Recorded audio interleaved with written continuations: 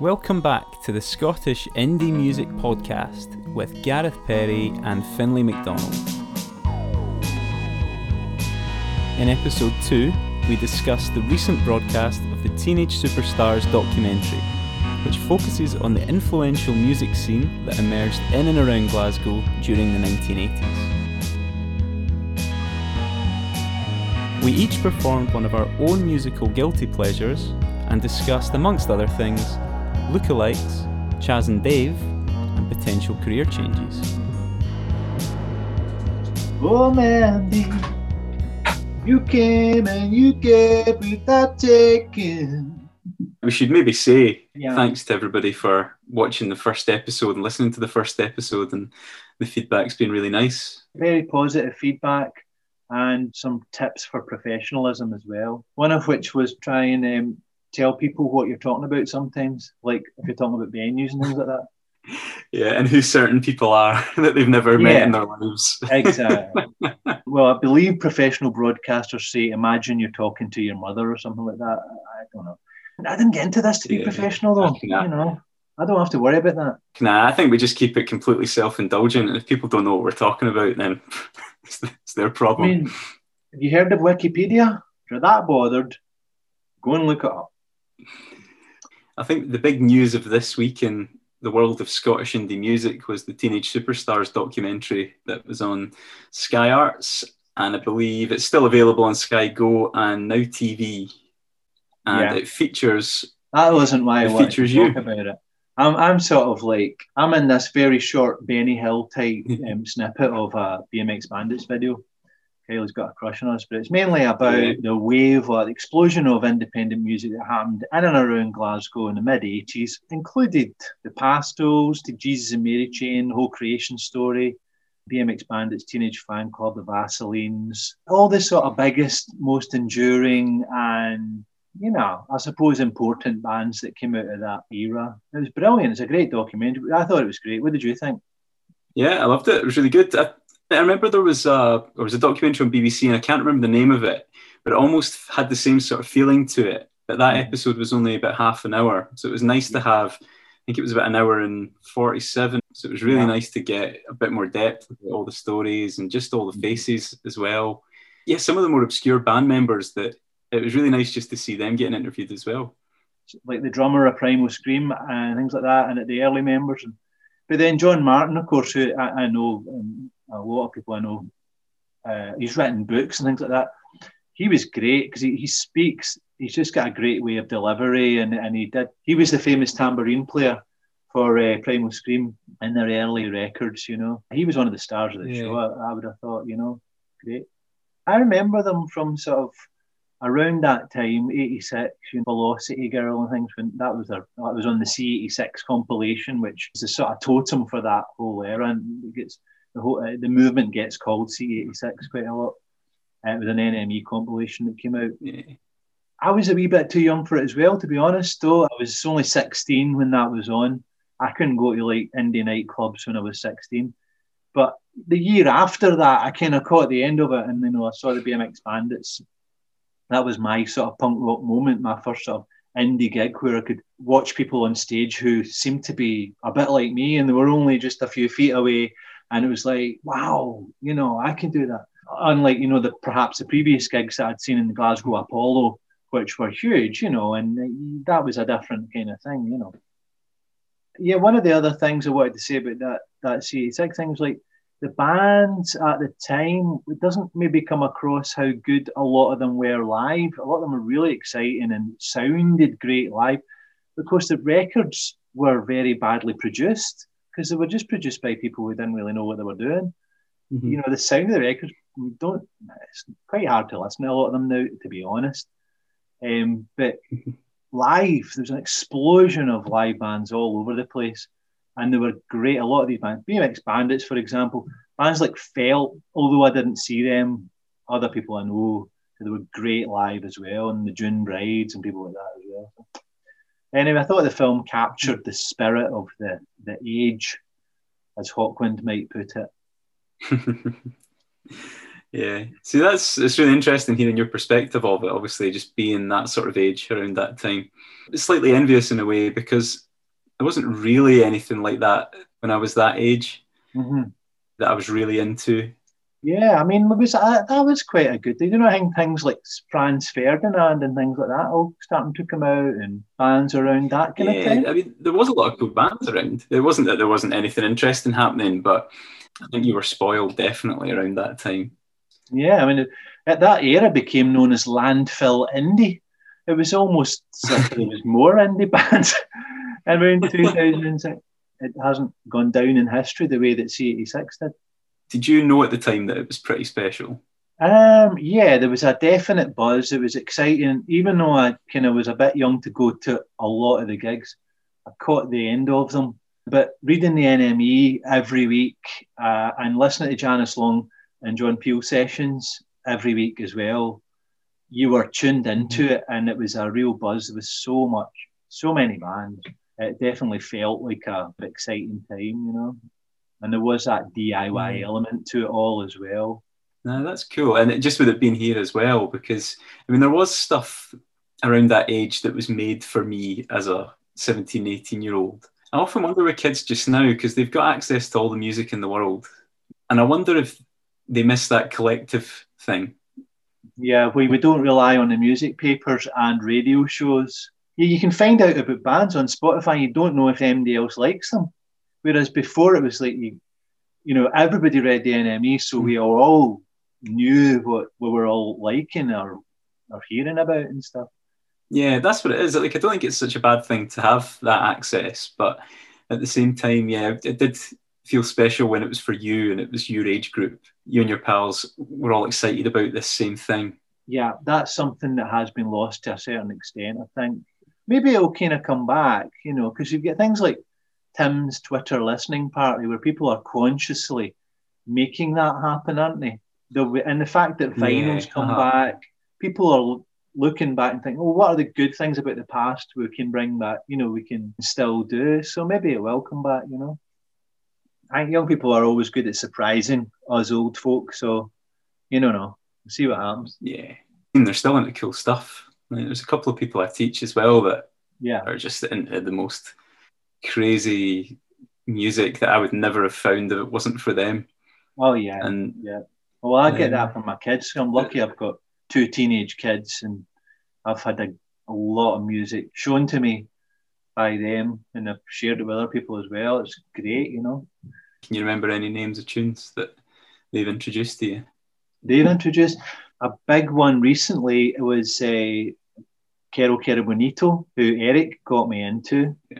And then Ray, she got into it as well. And they're kind of London-based band with a half Japanese, half London singer. It's really interesting. It's half two cultures, you know, and in the one band. And they're kind of electro pop, and they've got great melodies, and they're amazing live as well.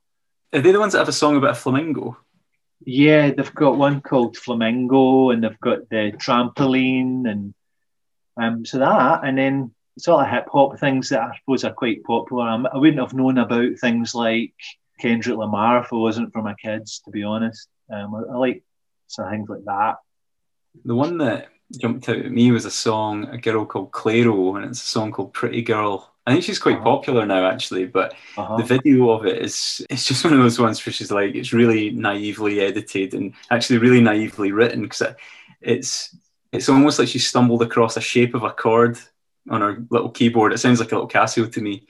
Right. She's got the Casio drum beat in the background, and she's just moving this chord shape up and down and finding where it works. Yeah. And it's the same shape the whole time. And she was singing a song about a boy that had split up with her because she wouldn't wear a dress.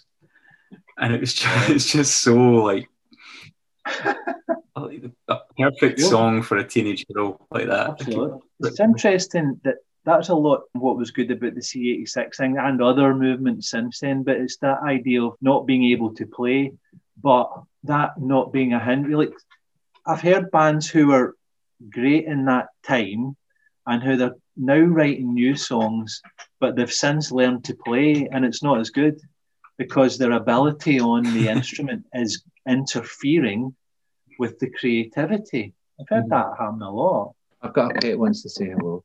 Hello. Hello. I promised they would be pets. I promised they would be kept on this episode, so there we go. Done it. It's really interesting to hear your perspective on it, because I just get the impression from you that you sort of still see yourself as a bit of an outsider in that scene. Yeah. It could just be me. I may have maybe a confidence thing. I've got a slightly outsider complex or whatever. Or maybe it was that I was just a wee bit young. I know Francis McDonald says that as well. He often says that he felt like he was like a Johnny come lately, I think was the term he used. But I see him as completely part of it, because he was in a number of these bands, before I even started going to see them. So it must be a McDonald thing. It might be a McDonald thing. That's possible. The McDonald inferiority complex. That's why I changed my name to Lindsay Moss. I think you've actually nailed it there, Gareth. Yeah, you became very, very big-headed when you did that. That was it. The real me came out. But very good. Very well made. Worth a watch for anybody that wants to watch it. Let's be professional. Said it was on Now TV, didn't you? You can get it on Now TV.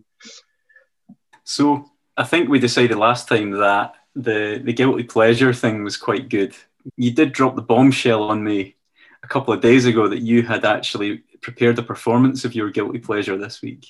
Wow, and now I can't make it look as if it was completely unprepared and impromptu, but yes. And I have to make it look like I've not been scrabbling around with a guitar for the last 2 days trying to get up to the standards you're about to set as well. Well, we'll see. Not that I'm trying to put any pressure on you or anything. Well, you're doing a good job, so... well, I was just going to start with the usual caveat that, of course, there is no such thing as a guilty pleasure. My guilty pleasure this week is something that I've been obsessed with since Friday morning. I was cheering myself up by playing Ding a Dong, I think it's called, or Ding Dong, by Teachin. It was the winning entry for Eurovision Song Contest in 1975 from the Netherlands. And it's just brilliant. I think it might be my all-time favourite Eurovision song. If you've never heard Ding a Dong by Teachin, you should. Cheer yourself up with it. Get it on, especially over lockdown and things. Have a wee disco in your kitchen. But I'll just play it for you right now so that you know what I'm talking about.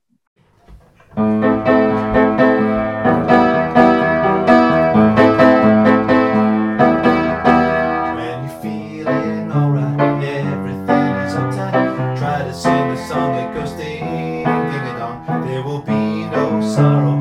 Wait until tomorrow when you walk around with your ding, ding dong, ding a dong every hour.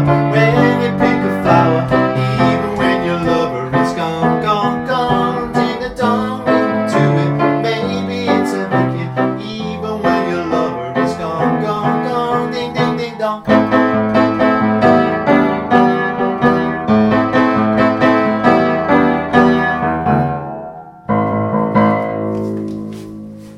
I meant to turn the camera around, but I forgot. It doesn't matter. You know the Eurovision film with Will Ferrell that was out last year? Is that the song that they kept singing in that? Or kept getting heckled to sing? No, but they got the idea for the name of that song. It's called Ya Ya Ding Dong. Le Ya Ya Ding Dong! And the Eurovision Song Contest film is absolutely fantastic, isn't it, with Will Ferrell? The one you did then, I'm sure I've seen Edwin Collins singing that, and it might have been on Eurotrash. Yeah, I think he did actually. I completely forgot that he did it, but yes, he did, yeah. Right, so is it my turn? Yep. And this is my new 3/4 sized guitar, the cheapest guitar I could find, nylon string acoustic, because I thought it would be nice to have one I could just colour in and shove in the back of the car whenever I needed it. So here is its debut performance. This is one of these songs that I put on to make me go a bit faster when I'm a bit sluggish in the morning and I need to get moving. So...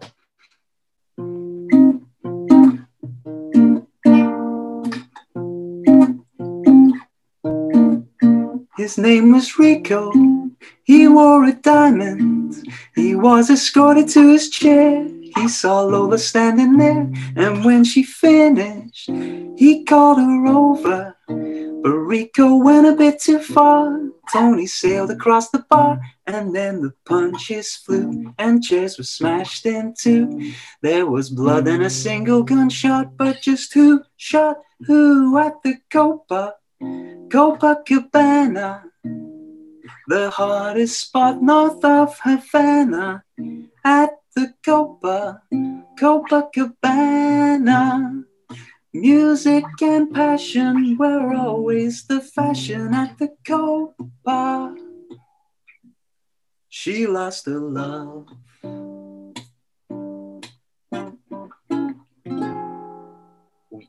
Woo! Amazing. What a great choice and a great version, I have to say. Lovely version. Because see, when you do a kind of quiet version of a song like that, it really brings out the lyrics. I didn't remember the lyrics about getting smashed in the chairs and all that. It's great. I love that. I love it so much. You know, you just put on a song and then Spotify just goes off on a tangent. I'm sure, like, obviously know the song, but it just reminded me of it. Yeah. And in that moment made me feel brilliant. So I've been listening to it occasionally ever since. That's another one to put on your playlist, isn't it? If you want to cheer yourself up with a boogie round the kitchen during lockdown.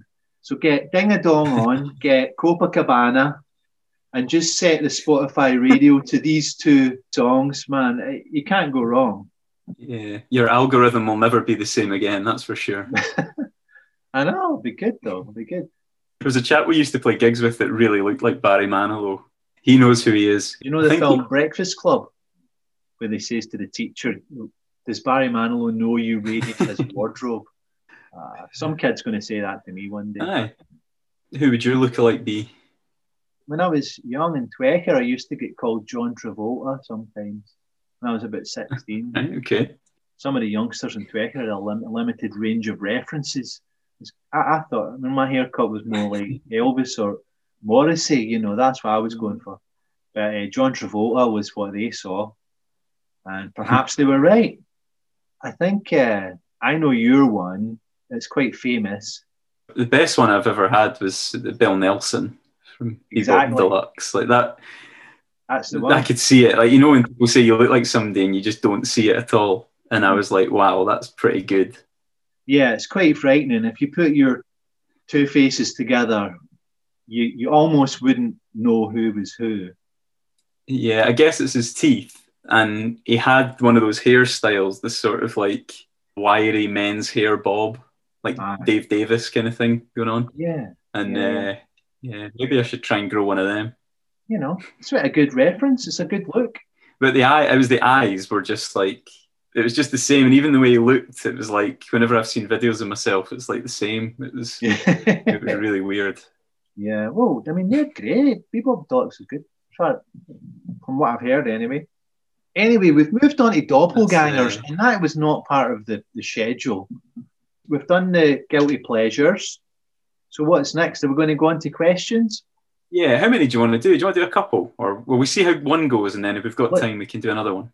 Let's just see how it goes. I've got 4. I've got some left over from last time. So I'll ask you first, yeah? Yeah. Let's go for number 3. Number 3. What have you been up to musically? In the past couple of weeks, I've been working on an album for my band, The Smart Set, and initially said I wasn't going to do an album ever because it was just too much work, but then changed my mind. So I've been working on that, and in terms of progress, probably about maybe 2/3 of the way through it. Wow. So it's taken a wee bit longer than I thought it would. So it's probably going to end up being a lot of me on there, and maybe a couple of guest singers, a lot of drum loops, lots of my Yamaha that's sitting behind me, lots of triple track vocals. Oh yeah, can't beat a bit of triple track vocals. Yeah. Have you got any song topics you want to share with the ladies and gentlemen? Well, one of them's a story about learning to dance in Paris, which was initially I learned to dab in Paris because that's the first time I ever saw people doing that thing. Yeah, that. Yeah. So it sort of creates a story about learning to dance on the River Seine, and then another one in the same song about learning to walk in Amsterdam, which you can draw your own conclusions from. I'd say in terms of style, it's slightly hip-hoppy, I think, and that maybe just comes from the drum loops. It's usually like a drum loop and a bass line that, obviously, apart from the initial melody, and I quite enjoy that. I think the style for you just emerges from all the sounds and things that you've put into it, and because you put a lot of thought into lyrics as well as melody, you become, I suppose, like a singer-songwriter, and that in itself is kind of like a style. Everybody likes a genre, doesn't it? It makes it easier to kind of sell to people, doesn't it? That's what the whole thing. It'd be quite fun to come up with a new genre, I think. I don't think I've ever put anything other than pop. I think that's it. Yeah. You just put another word in front of that, and then that's you got a genre, you know. Yeah. Like, I'm just looking at a random legend pop. What about you, Finlay? Funny you should ask. Well, yeah, I'm working away on the Workspace album. It's becoming an album now, so I'm working my way through that, and I've come up with the basis for a full album, and it'll take me a while to finish it, but I'm enjoying that. But I've just recently, more specifically, been asked by Dave Barker, who is the head honcho at Glass Modern Records, who are putting out my music, Workspace Records. And I've been asked to do a cover version song of an old Glass Records, because he originally started out with a label called Glass Records in the 80s, during all that era that we were talking about earlier on. And he's looking to do a kind of 40th anniversary compilation album of current artists doing covers of artists that were on it back then. So that's what he asked me to do. And he suggested a song that nobody else is doing, and it's by a band I had never heard of, I'll be absolutely honest. They're called The Perfect Disaster, and the song's called Bluebell, and it's I've really got into it. It's great. And it was his idea because he thought the Workspace sound would work well on it, and I think he's right, and I'm enjoying doing that right now. So I'm kind of halfway through completing that track. It's got a kind of Velvet Underground noi kind of motoric beat. Good stuff. I look forward to hearing more Workspace songs as well, because I've enjoyed everything I've heard so far, including that song at the start of this episode. Yep. The current single, that's the version that you hear at the start. The actual single got words on it. So I've got 5 here, so you can pick 1 to 5. 1 to 5. Okay, I'm going to go for number 1. Number 1 is, have you got any hidden talents? Ooh. So that could be in music. That could be something that you've never told me that you play, or something you've done, or it could be something completely unconnected to music altogether. Well, I suppose, yeah. I mean, I play quite a lot of instruments, not particularly well, so that are not obvious. I suppose DIY and house development, I like that. That's a talent that I've got. I'm not too bad at. I'm not like a carpenter or something, you know. I've laminated a worktop together out of old scaffold boards. We've got a whole bunch of recycled scaffold board, and I made worktops out of that by using biscuit joints and a router to kind of get a really smooth join and, you know, make it look like one big worktop. So that's like almost getting into, well, definitely joiner skills, sort of almost carpenter skills, but not quite. I'm not a carpenter, you know. I couldn't do a dovetail joint. I maybe could if I worked at it really, really hard. I did the shelves you see behind you. I built all of them, carved them out of one piece, one tree with a chisel. Your bare fists. Yeah, took ages. I think everybody that's watching this will probably have been admiring those shelves. I find myself just getting lost in them now and again.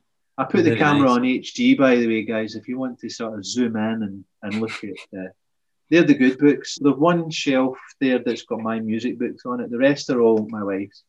And all these ones up here are all my wife's. She's the reader. She's the bookworm. She's the academic. Yeah. Well, there's the studio. I built the studio as well down at the bottom of the garden. Analog Mountain, which is another thing that right now in lockdown it's kind of meaningless, but that's something that I will be inviting musicians in to record in once this bloody war is over.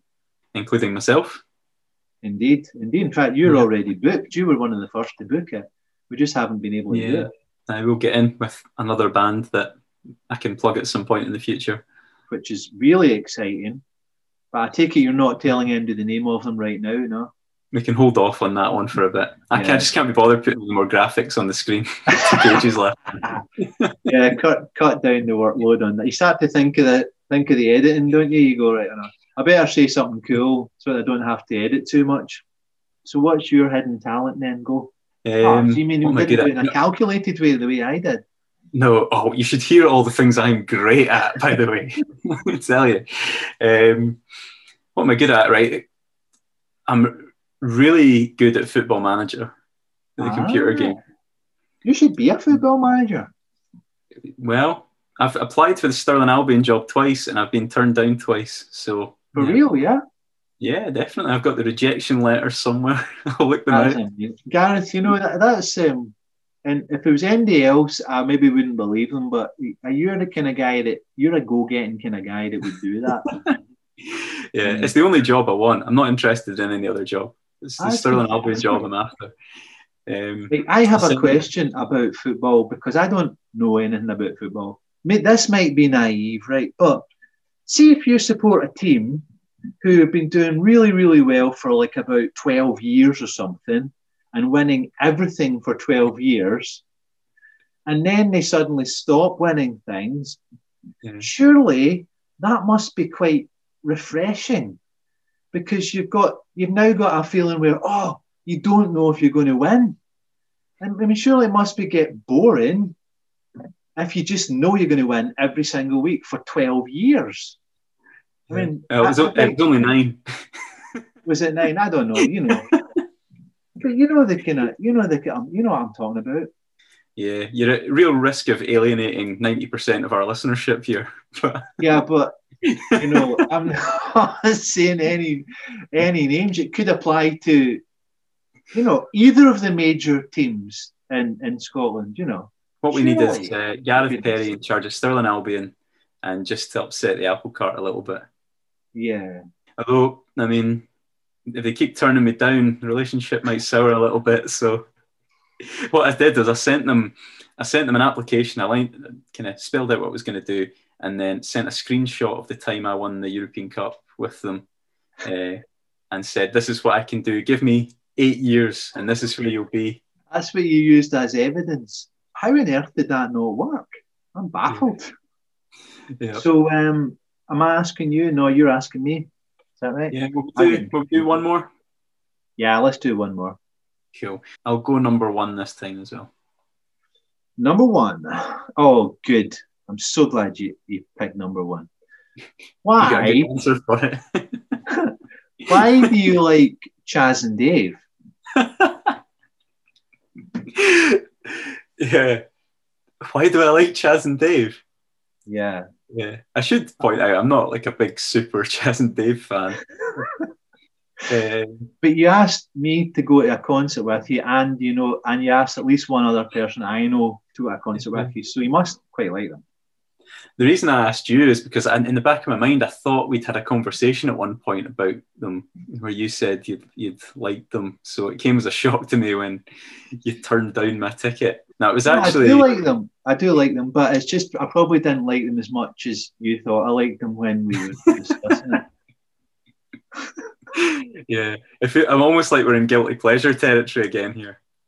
It is a wee bit like that, yeah. But this question was floating about from the last time, actually, before the whole guilty pleasure thing. Yeah. I thought I'd keep it on because I'd like to just know. Yeah, one of my favourite pieces of musical trivia is the fact that Chaz and Dave both played on Eminem's first breakthrough single, "My Name Is," because they'd played on the Labi Siffre track that it samples. Ah, right. Yeah. So, I mean, that was huge when it came out, wasn't it, that Eminem song? Oh, yeah. And little did all these guys know that they were bopping along to Chaz and Dave. Brilliant. But they've got lots of great songs. We all know Rabbit, don't we? And we know, like, Snooker Loopy and all that stuff. Ain't No Pleasing You is absolutely brilliant as well, though. That's a good one. That's really cool. That stands up amongst any singer-songwriter. I had a bit of a thing when I was maybe a teenager. I got into that music hall sound a little bit. I quite liked it. I don't know if it was just maybe starting to just looking for stuff that had that style on the piano to try and learn something different. I don't know. I suppose they're the kind of modern keeping the flag flying, aren't they? They were the last ones to really go for that. Yeah, totally. I mean, it was fashionable when the Beatles and the Kinks and lots of people like that did it. They came up with this idea of doing it in their own accent, didn't they? Which was Cockney. I wonder a little bit if Chaz and Dave were maybe slight victims of the time that they were releasing these songs, where that production was sort of the way it was in pop music at the time. Mm-hmm. It maybe didn't quite suit that style of music. So maybe if they'd been 20 years earlier, it might have sounded a little bit more authentic. I know what you mean, yeah. Just because it was maybe the early 80s and things like that. It's maybe just the content, like the subject matter. I like that one, the Sideboard song. I don't know that one. But it's a good title, so I'm going to look it up. I like Sideboards. Mm-hmm. Yeah. I've discussed earlier on. Yeah. Do you know that same gig you're talking about? I don't know who the other person I offered the ticket to was. I was maybe just asking everybody because nobody wanted to go. I remember going to a gig with my girlfriend because she was a McFly fan when she was younger. Mm-hmm. And so we went to see them. That was her nostalgia kind of gig. And then about 6 months later, I said, right, I went to McFly. You have to come to Chaz and Dave. And she just point blank refused. Like that was the line drawn. Whoa. I think you had the rug caught from under your feet there. Exactly. I thought that was an absolute fair enough. I know. I had to stand through 2 of McFly albums in their entirety. That's a sore one. Did you end up going yourself then? No, I did find somebody, went with me, my pal. He's not really into that kind of music. I think he just went because it was an excuse to hang out, and I think it was only like a tenner for the tickets. I just looked at him halfway through and was looking at him, I was like, this is the weirdest thing you've ever done, isn't it? He's like, yeah. Brilliant. And it was quite a weird gig. It was all right. But he probably enjoyed it. Did he find out that there's lots of songs that he thought were really good? Well, I don't know. Just saw these guys with beards singing about rabbit, rabbit, rabbit and going, this is bonkers. Yeah. You know, funnily enough, that's the one of their most well-known songs that I really don't like. Yeah. Well, it's the one that everybody knows, isn't it? And I can see why people maybe miss out some of their better stuff. So, to throw it back at you, why do you like Chaz and Dave? Yeah, well, it doesn't quite work the other way around, does it? I think, to be honest, I've answered that just because they've got good songs along with Rabbit as well, and really interesting history. So the song that was sampled on the Eminem track, it's by Labi Siffre. It's called "I Got the." So they've used that same sort of ellipsis thing, like that "I got the" and "My name is." But that's a really great song, that Labi Siffre song. Check it out, it's really cool. I will, yeah. Nice one. So you want another one as well? Okay, all right, go for number 4. I know we spoke about the teenage superstars earlier on. Now, I've just got the word teenage influences here, but what I was meaning was artists that maybe specifically influenced you in your teenage years that you probably wouldn't listen to now. Like it was all about just being there at that time. Oh, yeah. For you. Good one. Do you know, I think I do listen to them all. I can't think of one right now that I wouldn't listen to now or I don't listen to, but I do come back to them. Right, so 13 plus, that's when I discovered punk rock. So Stiff Little Fingers, The Clash, The Damned, you know, and I still like, especially The Damned and The Clash. Still like them a lot, still come back to them, listen to them, went to see The Damned. Interviewed Dave Vanian, actually, for my radio thing a few years ago. That's another story. Who do I not listen to now, though? You can still listen to them, but they're maybe just, they had such an impact on you then that it's not the same relationship. I know what you mean. Yeah, well, okay. I'd maybe say a teenager, maybe Stiff Little Fingers. I listened to them a lot then. Rarely listen to them now. There's 1 or 2 records I do put on when I just want that kind of rush of energy that I got at the time. That'd be one. I'd say, here's another one that's better, the Sex Pistols. I virtually never listen to the Sex Pistols now. Yet I really loved them when I was about 13. very rarely put on a Sex Pistols. Like God Save the Queen's maybe the only record I've put on now because I love that intro. But I wouldn't really listen to the Sex Pistols now because there's something a bit annoying about them. Johnny Rotten and the production on the record, there was better bands around and stuff, you know. They had some dodgy imagery and there's things about them that haven't stood the test of time, I think. So, yeah, I think the Sex Pistols is maybe my best answer to that one. Because everything else I probably still listen to. Yeah, good question. What about you? Yeah. I guess, like you, probably still dip into some things as well, but they don't quite have the same meaning as they maybe did back then. But I would say really around that time, like around that sort of 2000, 2001, I think the first one was Strokes came along. Yes. Yeah.